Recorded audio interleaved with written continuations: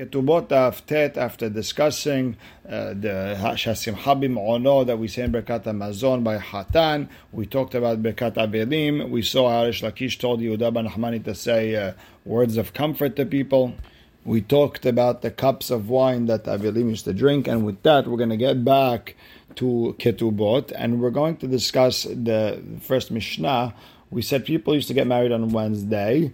And the reason is, so if she's not a betula, he could come and complain Thursday morning in Betin, because the Batei Dinim used to be open Thursday morning. So with that, we're going to start Het Amud Bet, the last three words on the page, where it says Amar Bil Azar. Now we're on Tet Amud Aleph. Ha'omer Petach Patuach Masati. If a man said he found an opening, he's trying to prove that she's a zonah. She says, to say that there's no dam betulim, well, you could always say that maybe she's from a family that doesn't have blood over there, or maybe there's a case where they lost the bed sheet, or maybe she's older, and as a woman gets older, she doesn't have that betulim blood. Okay, whatever. So we're not saying he just couldn't find the blood. Here we're talking about it's mamash open, and he's claiming that she was mezaneh while she was engaged to him. So ne'eman de osra alav, he is believed in a sense where he can't stay married to her, because a person could be osir something on himself. So the Gemara asks, ve'amai, why is that? Let's say she was with someone else. It's a safek svekau. It becomes a double doubt. Meaning, doubt number one, safek number one is tahtav. Was she nival to someone else while she was engaged to him? Safek and tahtav. Or maybe it was before they were engaged, and maybe she didn't do anything wrong. And number two is ve'im timtza lo ma tahtav. Let's say she was with another man while she was already engaged to him. Safek be'ones, safek be'ratzon. Maybe it was be'ones, and if it's be'ones, she didn't do anything wrong. So the Gemara explains, lo tzricha, what are we talking about? Be'eshet kohen. So with the kohen, even if it was be'ones, it's a problem. So now you have only one safek, and from one safek, you could be oseh her. And again, Tosfot, very fascinating Tosfot over here, very kedai to look into. He also brings up the question, we could also say that there's a safek that she's a mukat ayetz, and that's why she doesn't have any dam betulin. And Tosfot answers that, number one, since she herself is not claiming that, the fact that she's not talking shows you that's not the case. But number two, Rabbeinu Hananel explains that even if she's a mukat ayetz, it's closed. Here, he's explaining that it's open. And the Ritva also says the reason it wasn't mentioned because mukat ayetz, it's not a normal occurrence, and the Gemara is not going to talk about something out of the ordinary. But the Ramban plays with this beautiful. He says, okay, if you're going to bring that in, but you also have to bring the fact that maybe she was nival to someone pasul to her before, and then again, it's back and forth even. So we're just going to leave it at bay. These are our two sfekot. This is a very, very fascinating sugya. So number one, we answered, could be she's a wife of a kohen, and if she was nival, then she's asur to him, even if it's be'ones. Ve'ibait ima be'eshet Yisrael, or we're talking about the wife of Yisrael. Uchgon de kabil ba abua kidushin pechuta mebat shalosh shanim ve'yom echad. Could be we're talking about a case where her father accepted kiddushin for her when she was under the age of 3. So we know for a fact, if she was with someone before the age of 3, the betulin would have grown back. And so obviously we're talking about a situation where she was nival after the age of 3 and after the irusin, and that's the problem.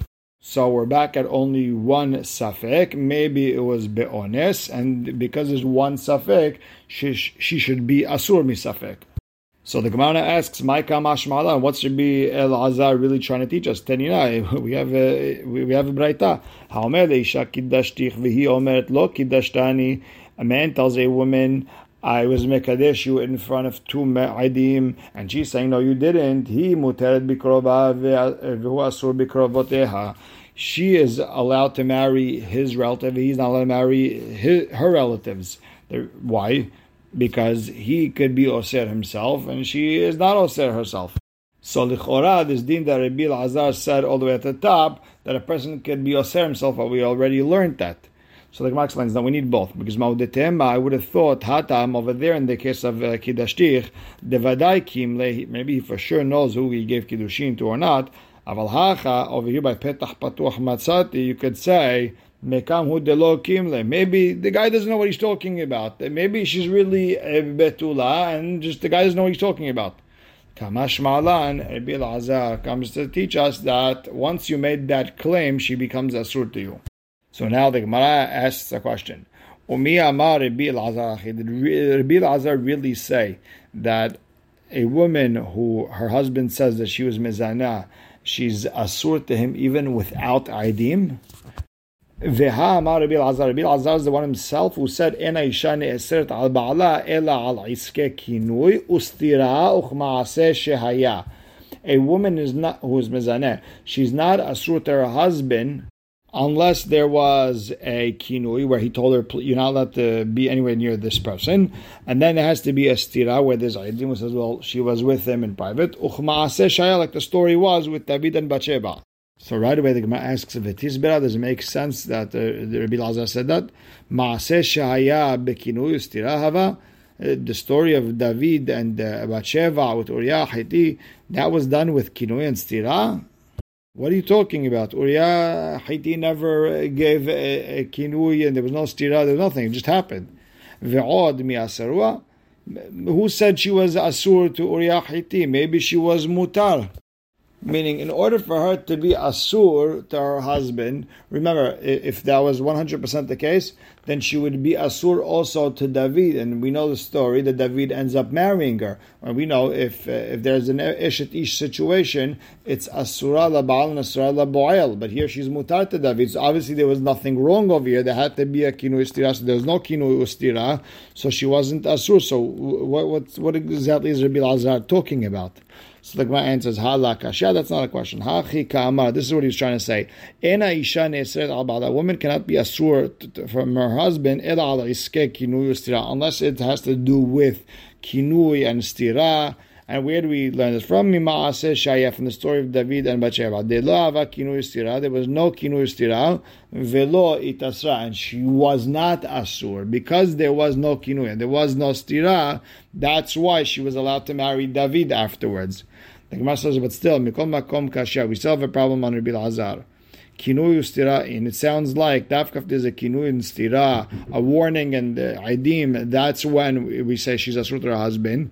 However, petah patuach lo, if he comes and says she's a zona, no, she's not asur.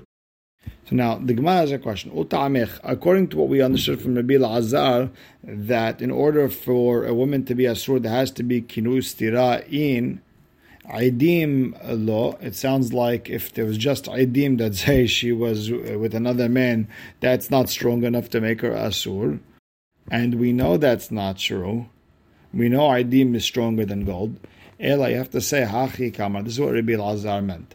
En aisha neseret al ba'ala be'ed echad. A woman cannot be asur to her husband without kinu and stira with one ed.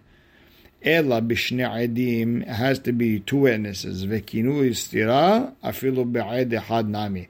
And if there's kinui, I mean her husband warned her, and there's witnesses that they were together, even with one ed, she's also asur to her husband. Ufetah patuach, and opening kishnei edim dami. That's already like two edim according to Rabbi Elazar, and she's asur. Vechitema, if you want to say, well, maaseh shaya mipnei malo asarwa, you want to ask by David and Bathsheba, why didn't they not make her asur to him after Uriah passed away? There was a lot of edim who knew exactly what happened. And of course, we know that David wasn't with her in front of people, but there was a Yehud, and that's strong enough. Or like Tosfot explains that it's like a petah patuach situation where a person is believed on himself, and David knew exactly what he did, and that's strong enough. So the Gemara explains, Hatam onesava. Over there, it was an ones. She couldn't say no to the king. She was an anusa. And what, by the way, the Ramban is medayek from here that if a woman was with another man by force, and in the end, her and her husband didn't work out, either he dies or either she gets divorced, she's allowed to be with that other man. Onis is not like being together b'mezid. It's totally different. Ve'i ba'itim. Or you could say, Ki hada amar Rabbi Shmuel bar Nachmani amar Rabbi Yohanan. Kol ha'yoseh le'milchemet bet David. Anyone who went out to war in David's army, get keritut kotev leishto. He would write a get to his wife on condition that if he dies, the get takes precedence from the day he wrote it. And that's exactly what happened with Uriah. He wrote that get, went to war. He never ended up coming back home. So that means the get, it goes retroactively to the second he left home. Dichtiv, and this is exactly what Yishai told David. Ve'etachecha tifkod le'shalom, find out what's going on with your brothers. Ve'eta'arubatam tikach, take their collateral. My ve'eta'arubatam tikach, what does that mean, take their collateral? Tana Rav Yosef, devarim ha'me'orabin beno le'bena, go get whatever is between your brothers and their wives, which is their kiddushin. I want you to take that get that they usually write over there. Anyone who goes out to war, you see that they wrote this get already from Shaul HaMelech's time, and I want you to cancel out the kiddushin with a get. Now, Rashi explains this is a get that it takes effect from the time it was written. And the condition over there was, if he doesn't come back from war, or at the end of the war, she's divorced from now. And even though Uriah came back, he didn't come back at the end of the war. He came back either before or after, and therefore she's a Safek Eshet Ish in those days. And Rabbeinu Tam explains it that those who went out to war by David, they used to completely divorce, but in private, and since not everyone knew about it, it was a Safek Eshet Ish. And the Rivash brings down that in a place where people used to go far away for business, especially if they're going on boats, they should write this type of get. And over the years, there was a lot of soldiers, especially in the Israeli army, who wanted to write this type of get. And Chachamim were iffy about it. At one point, the Chachamim wanted it, except no one wanted to sign it because it was sort of a permission not to look for my body in case they can't find it. This way, it's only for my wife not to be aguna, but then what about me? Who's going to come looking for me? So that's how it went out the window. But it was definitely up there over the years, especially every time something scary like a war is about to happen, or someone is a spy going undercover or something like that. Very kedai to look into the history of this get over the years. Now, the Gemara is going to bring a proof to Rabbi Elazar, who said the man is believed to be oser his wife on him. Amar Abaye, afana nami tanina. We also learned in our Mishnah, a person who said petach patuach matzati, he could be oser her on himself. We don't say that the person is not an expert, because what do we learn? Betula niset leyom arvi'iyah. Betula is married on Wednesday. Leyom arvi'i in leyom hamishi lo. We say she gets married dafka on Wednesday, not Thursday. My ta'ama, what's the reason? Mishum ikerure da'ata. The idea is, if they get married on Thursday, by the time he gets to Beit Din, he's going to calm down. He's not going to get angry. He's going to forget that she's not a betula, and we're not going to have the truth. And the Gemara asks, Ulmai, why do Hachamim care if he comes down or not? If it's about the ketubah, nitevla, let him give her. Listen, you're the one who was quiet, and you, at the end of if you weren't happy with this marriage, here, give her a double. Ela leosra alav. No, we're talking about a situation where, let's say, she was with another man while she was me'oreset to him, and now she's asur to be to him officially, and if he's quiet about it, she's going to continue living with him be'isur.